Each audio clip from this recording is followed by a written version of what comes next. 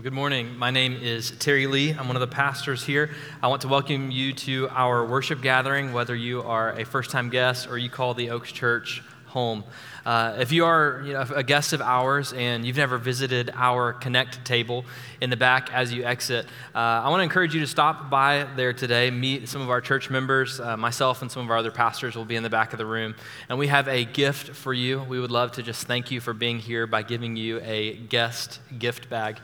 Now, if you have your copy of God's Word, go ahead and find Acts chapter 6. And you're thinking, well, I thought we were going to be in Titus today. Well, I'll explain myself in a moment, but we're continuing our series called The Trellis, and yet we're going to kind of briefly deviate from the book of Titus and look at Acts chapter 6, and then we're going to look at 1 Timothy 3, and then Mark 10, the passage that Ian just read. Now, as we've been working through the series of that we've called The Trellis through the book of Titus, we have talked about this illustration of the trellis. Now, if you're familiar with, growing plants, or, maybe you've got flowers in your yard, or you've even seen a vine that kind of grows up the side of the building, then you know what a trellis does. A trellis is designed as a framework that supports the health and growth of a vine or whatever plant is kind of growing up through that structure. Now, it's important for us to recognize that the trellis is not what grows the plant. The plant grows organically as it receives sunlight and water and fertilizer. It naturally grows. And yet, you'll find that if a plant is designed to climb up something, that the trellis is a necessary structure for the health and growth of that plant. Well, whenever we've been looking at the book of Titus, we've recognized along the way that God has created a necessary framework for the Christian life, for your health and growth in your walk with Jesus, in your relationship with the Lord. That trellis is the church, God's good design for his people to be a part of a local church body that has an organizational structure for your spiritual growth and health. I've often heard the phrase that organized is not the enemy of organic, disorganized is. And I think sometimes maybe we think, well, we don't really want to talk about church membership or going through a starting point class where you learn the core doctrines of a church. We shouldn't really worry about church leadership and how authority works or who's teaching all that kind of stuff. We just want to be organic, right? Because sometimes that can sound more spiritually mature. And at the same time, we recognize that organization is a part of God's good design. He's the God who brings order out of chaos. And so this is not something that stifles our growth, but actually leads to it. And so we want to submit to God's wisdom as we hear from God's word, because we know that God is good. And he has designed the trellis for the growth of us as a corporate family, but also for the good of each of us individually. So we're just kind of looking at that framework as we go through this series that is called The Trellis. Now, week one, we looked at just kind of 7 essentials or fruits of the Christian life so that you could ask yourself, am I showing evidence that I'm connected to the vine who is Christ? Am I bearing fruit as a follower of Jesus? Then the next week, we looked at the importance of teaching God's word and having pastors and leaders that are able to model Christ-likeness. Last week, we looked at the danger of false doctrine, how to avoid false doctrine, and how to hold fast to the truth. Well, you might remember that 2 weeks ago, whenever I talked about the office of elder or pastor, we use those terms interchangeably throughout Scripture and even in the life of our own church. As I talked about the office of elder, I mentioned that there are 2 official offices in the church. There is the office of elder, and there is also the office of deacon. Now, the interesting thing is whenever you're going through the book of Titus, Paul doesn't write about the office of deacon. And yet, I felt like it was important for us to talk about what deacons are, what deacons do, and how deacons model service for the entire church. One of my goals in preaching through this series called The Trellis and looking at some of these, cultural distinctives of our church that we take from Scripture is really to prepare our church family throughout the summer to be ready to move into the new building that we have purchased, to be ready to move into a new neighborhood, and kind of see one another as a part of this core group that is going to be moving from this neighborhood into another neighborhood 5 minutes down the road. And for us to kind of see ourselves as the core group of planting the Oaks again in this next chapter of the life of our church. And for that reason, I thought, well, it's important for us to talk briefly about who a deacon is, what a deacon is, where this word came from. And so that's why we're briefly kind of sidestepping from Titus for a moment, jumping around into Acts, 1 Timothy, Mark 10, and then we'll be right back into Titus as scheduled next week. So hopefully that doesn't throw you off too bad. Now here's a few reasons that I think that this sermon might serve you well, might be helpful for you. First, because we recently installed deacons as a church. So Ian, who just read scripture, he is our deacon of community. My wife, Abby, who leads worship, she is the deaconess of worship and media. We have deacons in our church serving in setup ministry or over Oaks Kids and family ministry. We have various deacons for benevolence and member care. We recently installed deacons in our church while we've had elders for a long time. And so it's important for those who are now serving in this capacity to know the role that God has called them into, and for you to know what's expected of a deacon. What does it mean for us to be a congregation that values the role of deacon? Because my guess is you've probably never heard a sermon devoted to the topic of deacons, and yet you might be familiar with that word. The second reason that I think this sermon will be helpful for you is because the official role of a deacon in a church is the unofficial ministry of every church member in a church.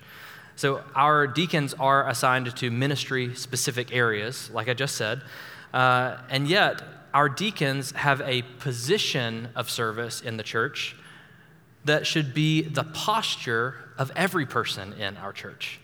Right? So while they might have a specific ministry position in the church of service, we should all have the posture of service in our church. And so as we focus on the role of deacon, we can kind of zoom out and see, wow, God has equipped each and every one of us to serve one another. And as a part of a church body, you get to walk in the works that God has ordained beforehand, as Ephesians 2:10 has said, so that you can do the work of ministry. Ephesians 4:12 through 13 actually gives the pastor a job description that sounds like this: equip the saints for the work of the ministry. So as a pastor, my primary job is not just to do ministry in the church, but actually to equip the body of Christ to minister to one another and to live on mission in the world around us. And so for that reason, I think that this sermon might be helpful for you. We had a member meeting this morning, and one of my favorite things to do in our member meeting is to give away a small token of appreciation called the Golden Acorn. Now, to you, that might not sound like much, probably because it's not. It is a small, spray-painted golden acorn. And yet, what that tiny acorn signifies is that God has gifted people in our church to recognize needs in our church, to meet those needs, and the Lord is glorified through it, and our church is built up through it. We're a church that models Christ-like service to one another. And that leads to the final reason that I think this sermon might be helpful for you, and perhaps the most important one. Serving can be exhausting, can't it? You know that. I'm not telling you anything that is new. Serving can be exhausting. And that's serving people in the church, maybe in a volunteer role that you get a planning center notification for. But that's the case when you are serving one another anywhere. This can be serving your spouse, serving your children whenever they wake up in the middle of the night and they cry out your name and you hear it over the monitor. Serving can be exhausting. Serving your roommates whenever there's dirty dishes in the sink, again, whenever you've already had that discussion at the house meeting once again, you're like, okay, it's another opportunity to serve. Being the one at the office, in the classroom, the one at the job site that is willing to sacrifice for others is difficult. Maybe some of you serve in a parachurch ministry like Young Life, Crew, or InterVarsity, and it demands a lot of energy from you. Serving can be difficult because it often goes unnoticed, or at the very least, it seems to be underappreciated by those around you. Sometimes serving can be difficult, and this is perhaps a hard one. It's difficult because our input to a specific ministry or relationship rarely matches the outcome, the result that we expect to see, and we can grow weary in our well-doing, as Paul cautions us not to in the book of Galatians. Sometimes serving kind of places a mirror over our own heart. Serving becomes difficult because it starves our idols of the attention that they desire. Think about that for a moment. Nothing will threaten your comfort, your control over a situation or another person. Nothing threatens your ease more than living a life that is committed to Christ-like service of one another. And so for that reason, our serving must be motivated by eyes that are fixed on Jesus. He is our Savior, and yet he saved us by becoming a servant for us, that he saved us by serving us. So we don't serve to gain things from other people. We don't serve to be recognized. We don't serve to be impressive. We don't serve to pay God back. No, we serve others because Christ saved us. And that's going to be the single statement that defines this entire message, that we serve others because Christ saved us. Now, with that being the summary statement, we are going to look at 4 truths that motivate service. 4 truths that motivate service. And so this will be for the deacon in the official position that is serving in a specific ministry. This will also be for the husband who is seeking to serve his spouse, for the parent that is seeking to serve their child, for the roommate that is seeking to serve their friends. Let's look briefly at Acts 6, 1 through 7. And the first motivation that we will see is that serving solves problems and protects the church.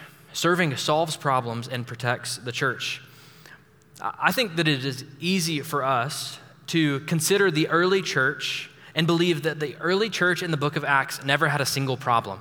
You ever heard somebody talk like that? Like, oh man, if we could just get back to the book of Acts when everything was absolutely perfect. And you begin to wonder, like, has this person read the book of Acts? Like, there are these people named Ananias and Sapphira, and they're like not the best example of, church members in the early church. But I mean, there's reason to think that whenever we're beginning the book of Acts, because Peter preaches the first sermon and 3,000 people are saved. That's amazing that God does that. We see that people are selling their possessions just to meet one another's needs, to care for one another. The summary statement in Acts 2:42 is literally the church that we have all dreamed of being a part of. Every single person with one mind is devoted to the apostles' teaching. They're breaking bread in one another's homes. They're praying together. They're making sure that one another's needs are met. And above all else, there are people that are placing their faith in Christ every single day, turning away from idols to acknowledge Christ as Savior. And I think if we just stopped there in the book of Acts, we'd be tempted to believe that the early church never struggled with conflict. They never dealt with sin. There was never any disagreement. But thankfully, as you continue to read the book of Acts, you find that the early church is both relatable and realistic. In Acts 6, Luke, the author, tells a story about a problem that almost divided the early church. And then he's going to describe the solution for that problem, specifically people that serve one another, the office of deacon, but ultimately a heart of service. So if you have your Bible, let's look at Acts chapter 6. We're going to read verses 1 through 7. God's word says, "Now in these days, when the disciples were increasing in number, a complaint by the Hellenists arose against the Hebrews, because their widows were being neglected in the daily distribution. And the 12 summoned the full number of the disciples and said, 'It is not right that we should give up preaching the word of God to serve tables. Therefore, brothers, pick out from among you 7 men of good repute, full of the Spirit and of wisdom, whom we will appoint to this duty. But we will devote ourselves to prayer and to the ministry of the word.' And what they said pleased the whole gathering, and they chose Stephen, a man full of faith and of the Holy Spirit, and Philip and Prochorus and Nicanor and Timon and Parmenas and Nicolaus, a proselyte of Antioch. These they set before the apostles, and they prayed and laid their hands on them. And the word of God continued to increase, and the number of the disciples multiplied greatly in Jerusalem, and a great many of the priests became obedient to the faith. Now, I'll say if this subject in particular interests you a lot, and you're like, I would love to read an entire book about deacons, there's a really great book written by a guy named Matt Smethurst called Deacons. I highly encourage you to pick it up because I'm only going to be able to cover a little bit here. But as we walk through this passage, I want to make a few observations about this text. First, look at what bookends this passage. Right? The number of disciples is increasing greatly. And then in verse 7, you see once again that there are many coming to faith in Christ, and even some of the priests are beginning to believe that Jesus Christ is Lord. Now, we shouldn't take that for granted. What we find here is that because this issue, this complaint is handled in a way that restores unity in the church, that displays Christ-like love for one another, that the mission of God continues. We see that unity is an essential component of not being distracted by conflict, but continuing to focus on what is primary in the life of our church, and that is the worship of Jesus and the declaration to those who don't know him that he saves. Now let's consider the details here in verse 1.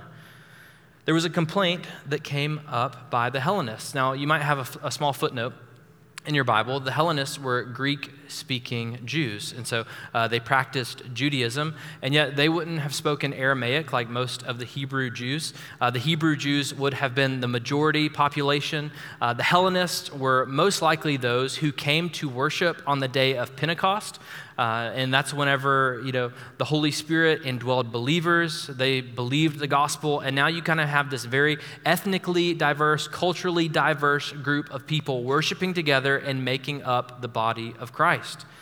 Now, this is a beautiful thing, but it also led to an issue. There was most likely a language barrier. There were, the just different issues that led to the unintentional neglect of the Hellenist widows.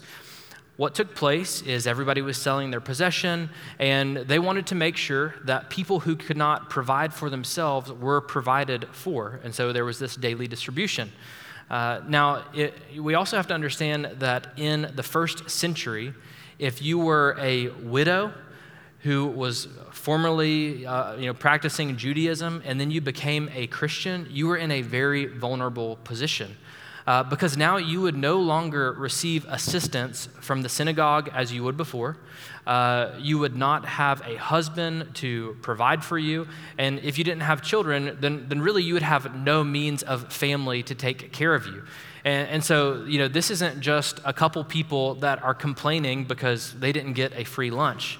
This is a very serious issue because they could starve. Their health could suffer if they were overlooked and neglected. And so here we see that this complaint arose by the Hellenists against the Hebrews because they were being neglected in the daily distribution. Now we're going to see the way that the disciples handle this issue, the apostles. They don't simply say, hey, look at everything that God is doing, right? Look at all the people that are coming to faith in Christ. Look at the way that people are responding to the preaching of the word. Look at the way that the gospel is going forward. Don't bother us with small issues like this. No, they take this complaint seriously with great pastoral care because they are like gentle shepherds modeling the chief shepherd who is Jesus our Lord. And so they consider the needs of others. They pause to seek a solution. And what we're told here is that the 12 in verse 2 summoned the full number of the disciples. Now, this in itself would have been a logistical challenge. Because if you do kind of the attendance math, the number of conversions that has taken place in Acts chapters 1 through 6, you will realize that there are roughly 8,000 members of the early church during this time. And so here they summoned the full number together to reach a solution so that they can care for the most vulnerable people among them. And they say, "It is not right that we should give up preaching the word of God to serve tables. Therefore, brothers, pick out from among you 7 men of good repute, full of the Spirit and of wisdom, whom we will appoint to this duty. But we will devote ourselves to prayer and to the ministry of the word." Now, this is important. John Stott actually makes the observation that Ananias and Sapphira were a part of Satan's plan to try to pull the early church away from the mission of God through deceit, right? They lied. This is a moment that perhaps the integrity of the church could be corrupted by these that were, lying against the church.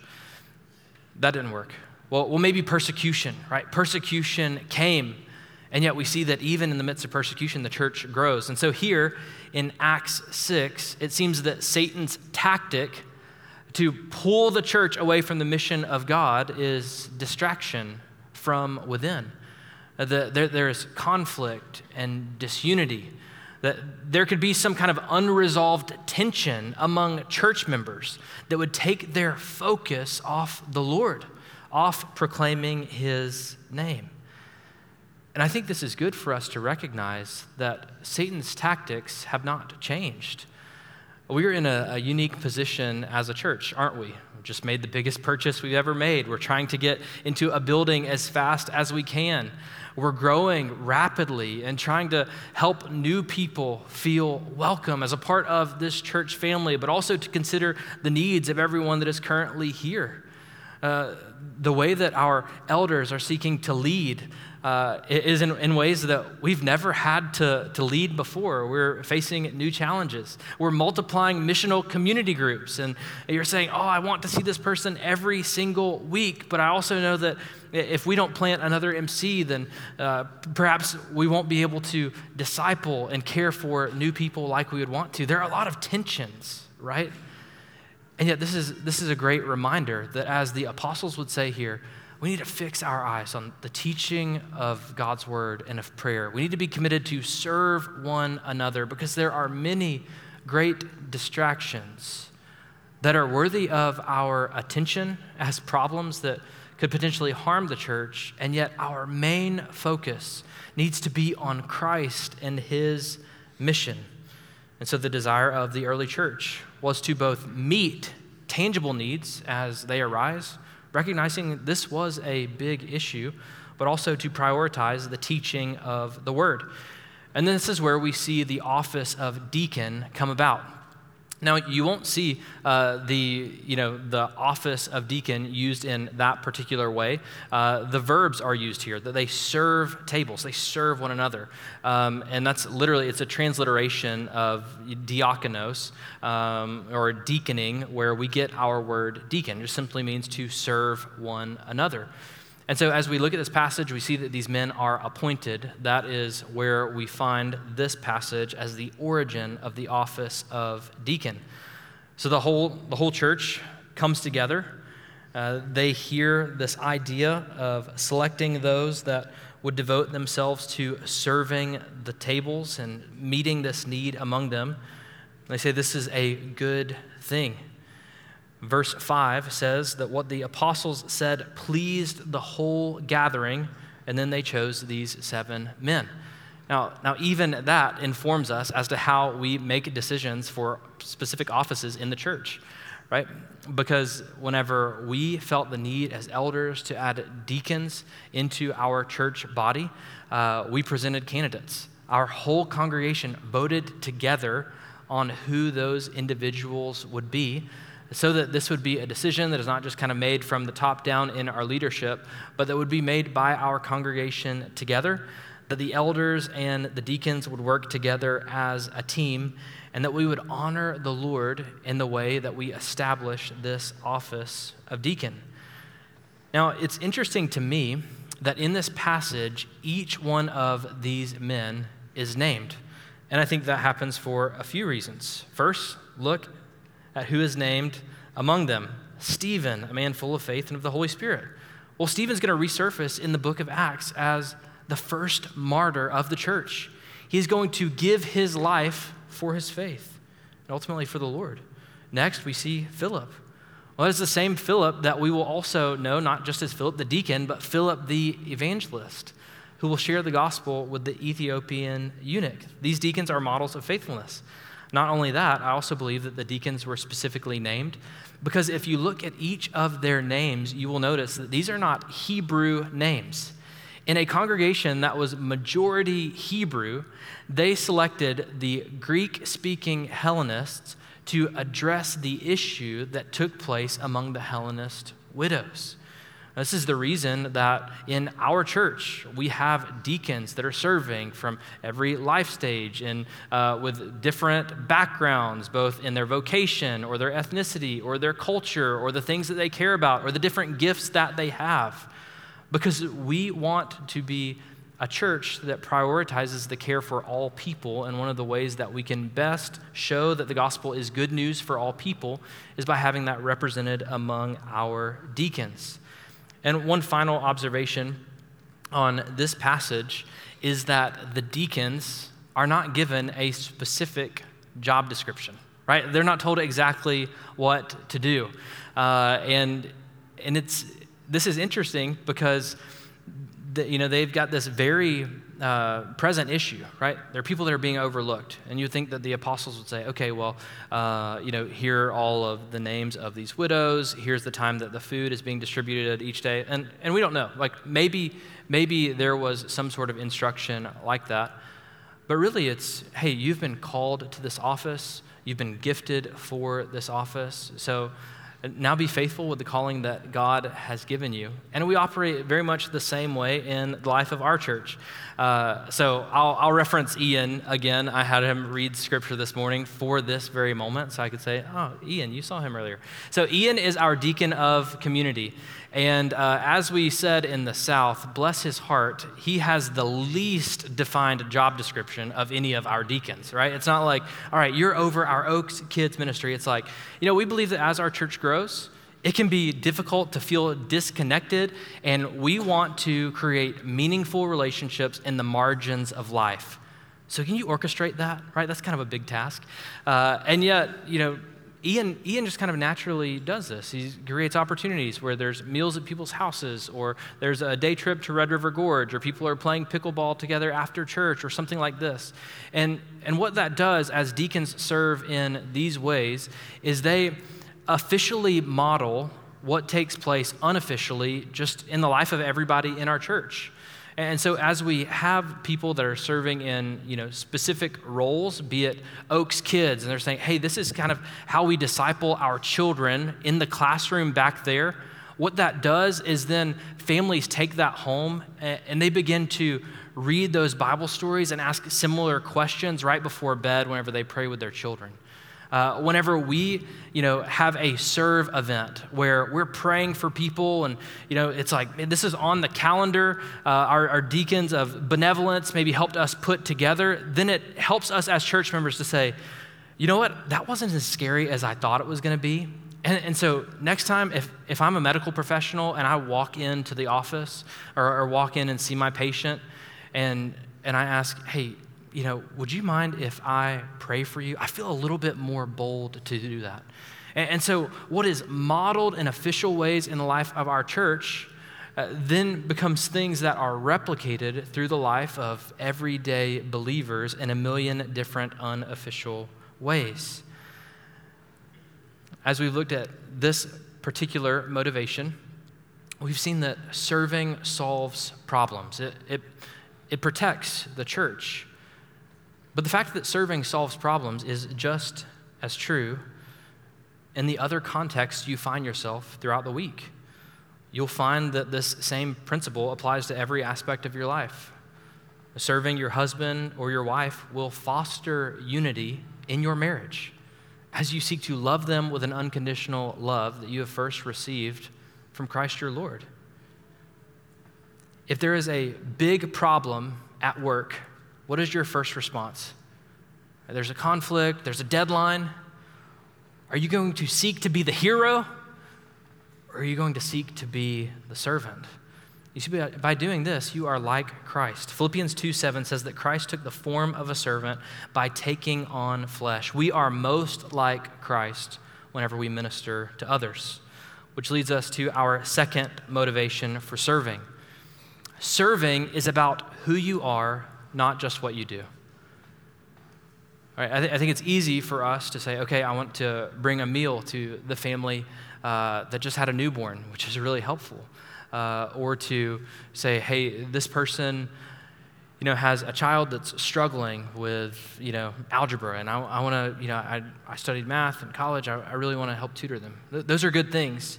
And yet we also see that serving is a matter of the heart, that serving is about who you are, not just what you do. And whenever we talked about the office of elder a couple weeks ago, I said that the primary difference between an elder and an everyday church member is a matter of calling, not character. And the same thing is true here. I'm going to ask that you look at 1 Timothy 3, 8 through 13, but let me give you a little bit of context. Paul is writing to Timothy. This is near the end of Paul's life.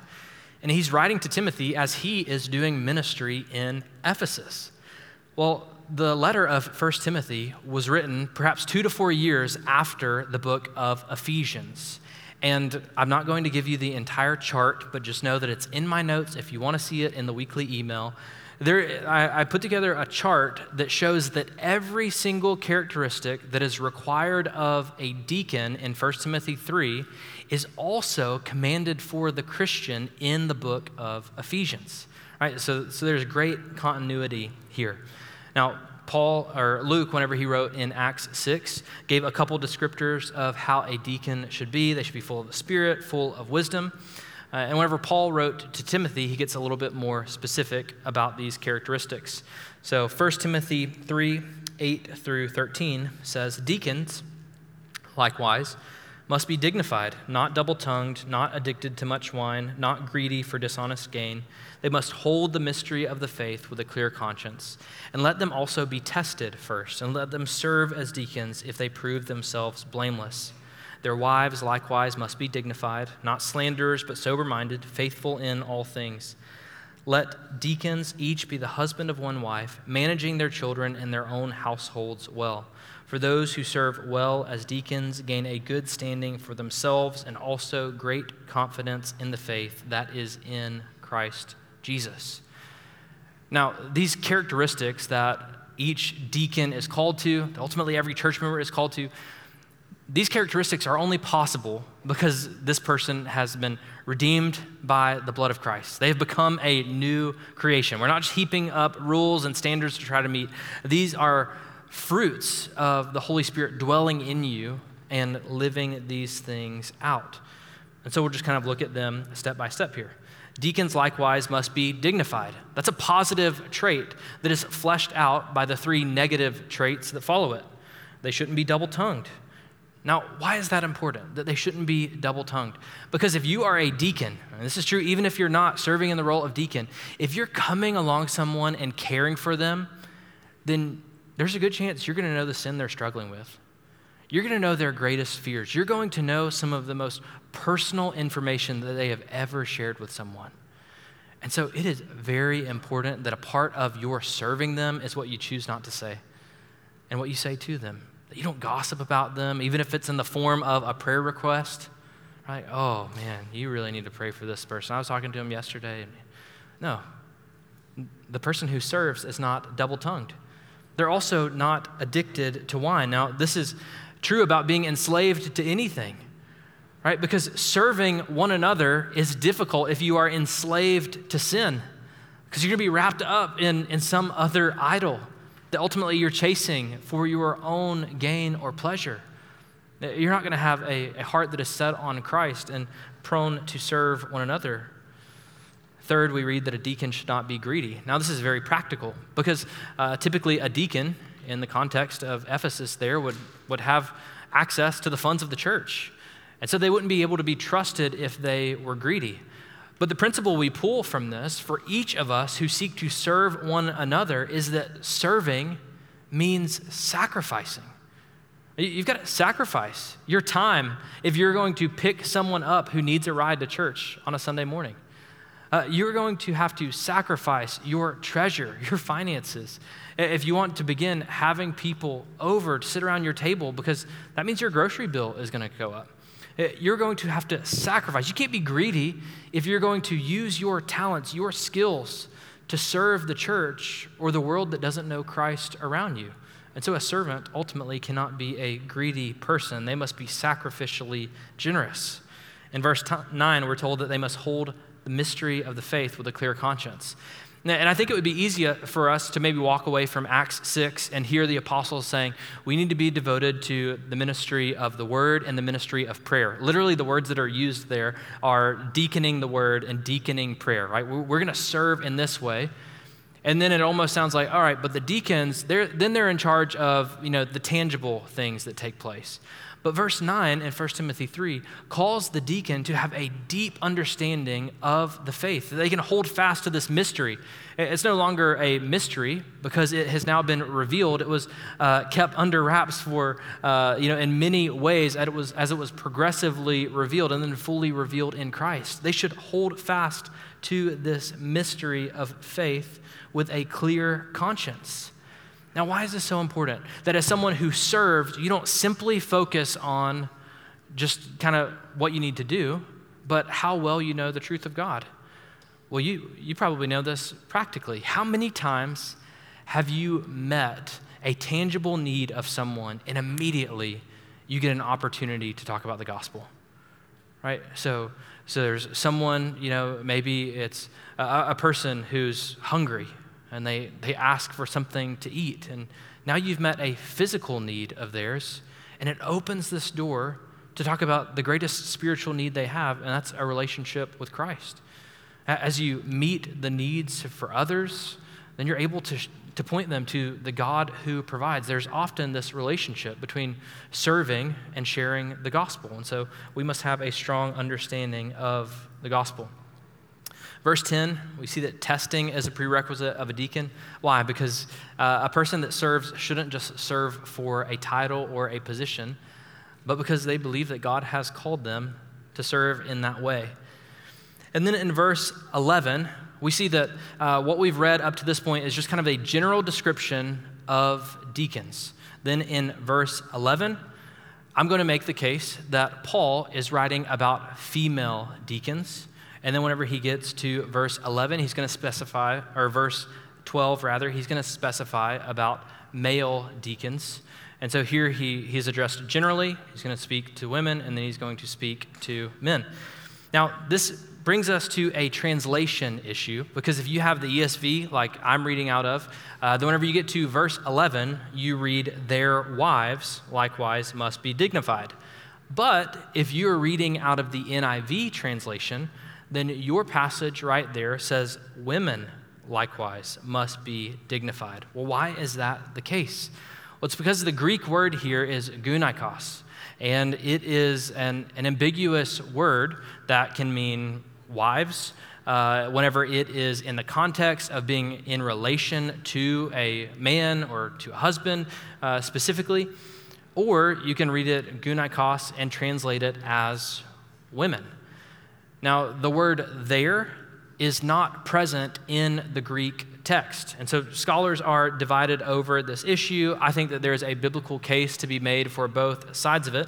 But our elders and many other faithful pastors believe that this verse is best translated as women, and Paul is writing about female deacons and not deacons' wives. Now, this argument is supported by the fact that Paul's reference in Romans 16:1 is to Phoebe, and he says that Phoebe was a deacon in the church.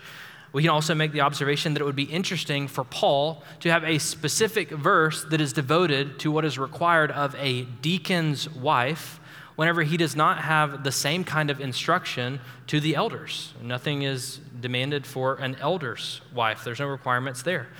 Now, some people might suggest, right, we talked about something similar a couple weeks ago, that it's inconsistent to have female deacons but not female elders, right? Okay, so we believe it's okay to have females serving in the office of deacon in the church, but we would say that the Bible would not permit females to be in the office of pastor or elder. Well, why is that the case?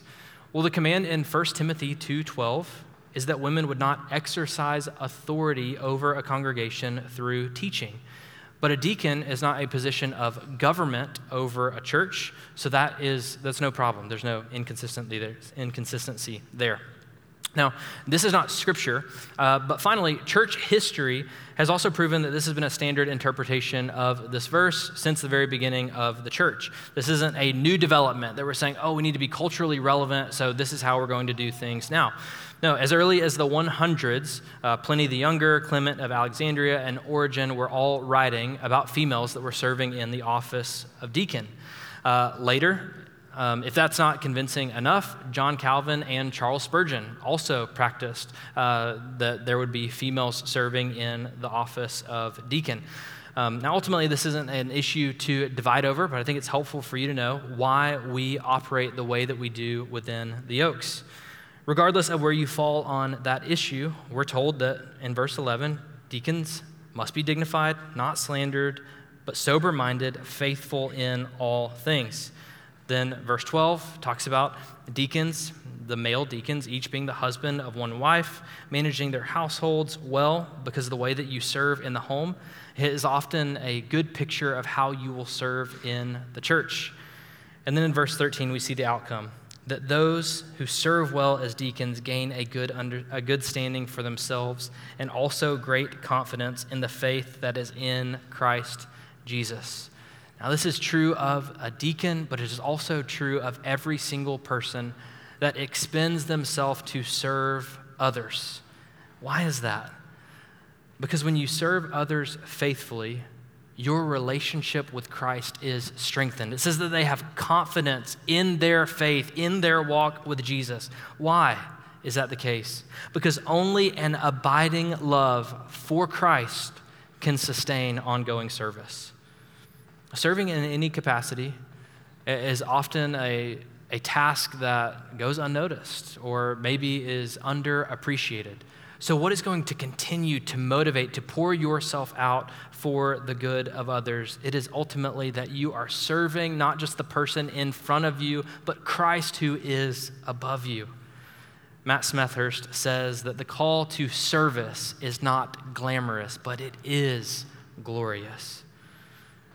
And because this is true, we must understand that serving serves to sanctify us, to conform us to the image of Christ. The third motivation is that we serve because Christ served us.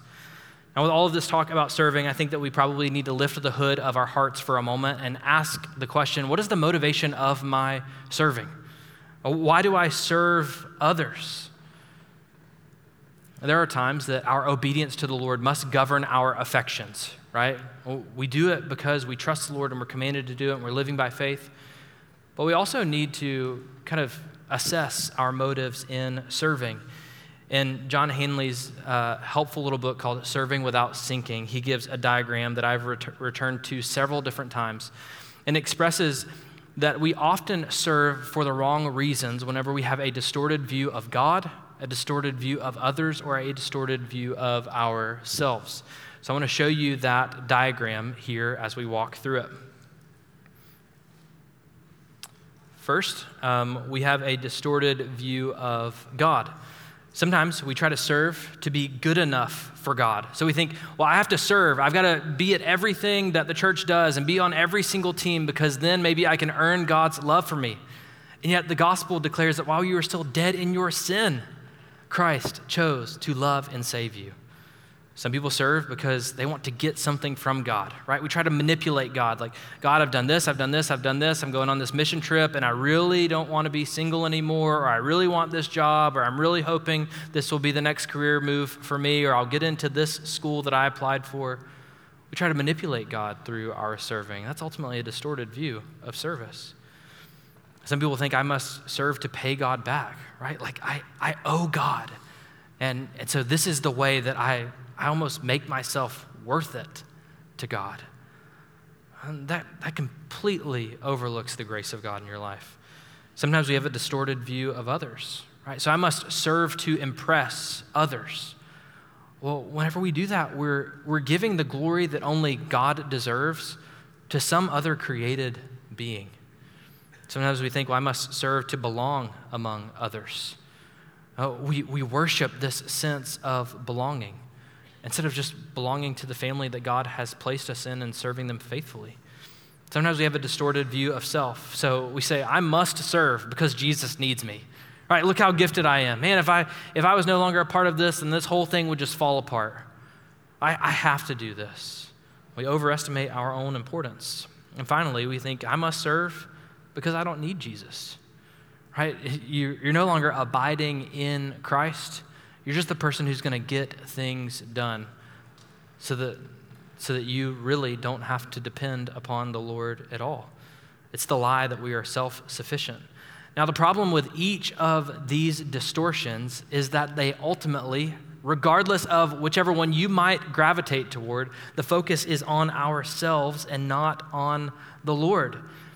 This is where John Henley says that Christians must see themselves not first and foremost as servants, but as the ones who are served. Mark 10, 42 through 45, as Ian read earlier, says this, "And Jesus called them to him and said to them, 'You know that those who are considered rulers of the Gentiles lord it over them, and their great ones exercise authority over them. But it shall not be so among you. But whoever would be great among you must be your servant, and whoever would be first among you must be slave of all. For even the Son of Man came not to be served, but to serve, and to give his life as a ransom for many.'" Now consider verse 45 for a moment. The Son of Man is the one who comes to serve. Where do we first see that title, the Son of Man? Well, it is lifted from Daniel 7. Ezekiel talks about it. Daniel talks about it to refer to the Messianic king.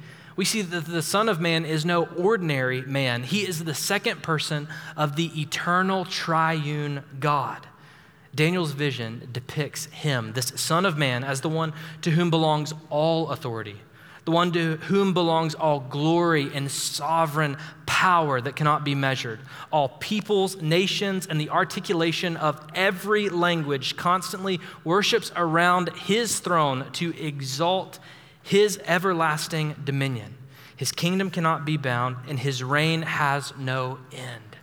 And so whenever Jesus assumes the title, Son of Man, he is rightly identifying himself as this glorious everlasting king.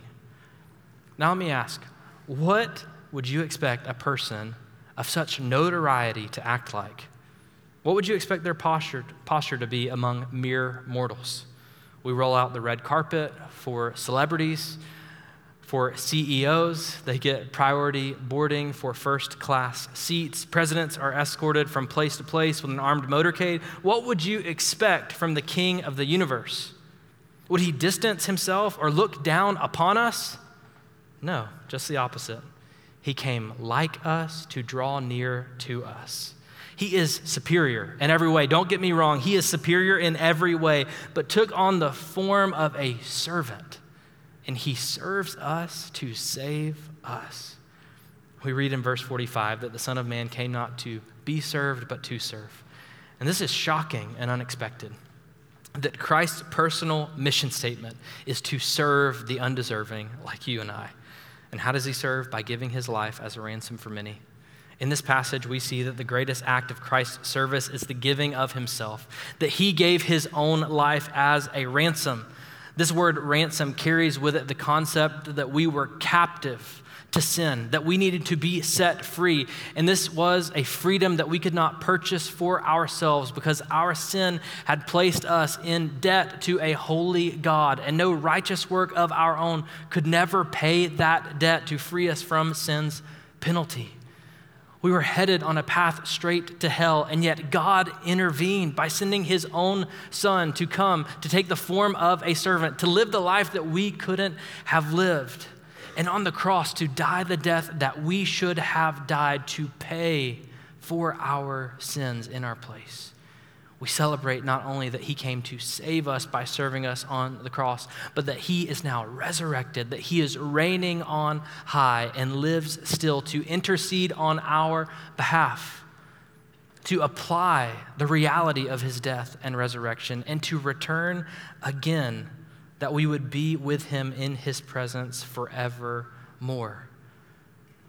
He came to give his life as a ransom for many. The question is, are you a part of the many that has received this great reality that Christ has paid for our sin in full and reconciled us to God the Father? You see, our service to God isn't an obligation. It's not some disconnected duty. It's not something that we just have to do. No, whenever we recognize the love of Christ to us by serving us, we then desire to serve others and to serve him. Seeing the love of Christ makes it easy to obey the command of Christ. Yesterday, I officiated the wedding of two of our church members. Many of you were there for it. And there's a command that I give toward the end of the ceremony. The vows have been said, the rings have been exchanged, and then I look at the groom and say, "You may now kiss your bride." Right? And there is no command that guy has ever received that he is more excited to obey. I say those words, and there's never like a sigh, like, all right, if I have to. There's never a reluctance to obey. And why is that? Because there is a genuine, joy-filled love that finds its expression in that embrace. And for those who have been saved by Christ, we hear the words, "You may now serve your Savior." You're gifted to do it. You're called to do it. You're redeemed to do it. You are picked up from the pit, transferred to the domain of Christ, your good King, to follow him all the days of your life. You may now serve your King. The fourth motivation is that saved people serve people. Saved people serve people. Serve with your time, your treasures, your talents, whatever God has entrusted to you, you then leverage to serve others. I'll read these words as a charge to you, and then we'll pray and we'll be done.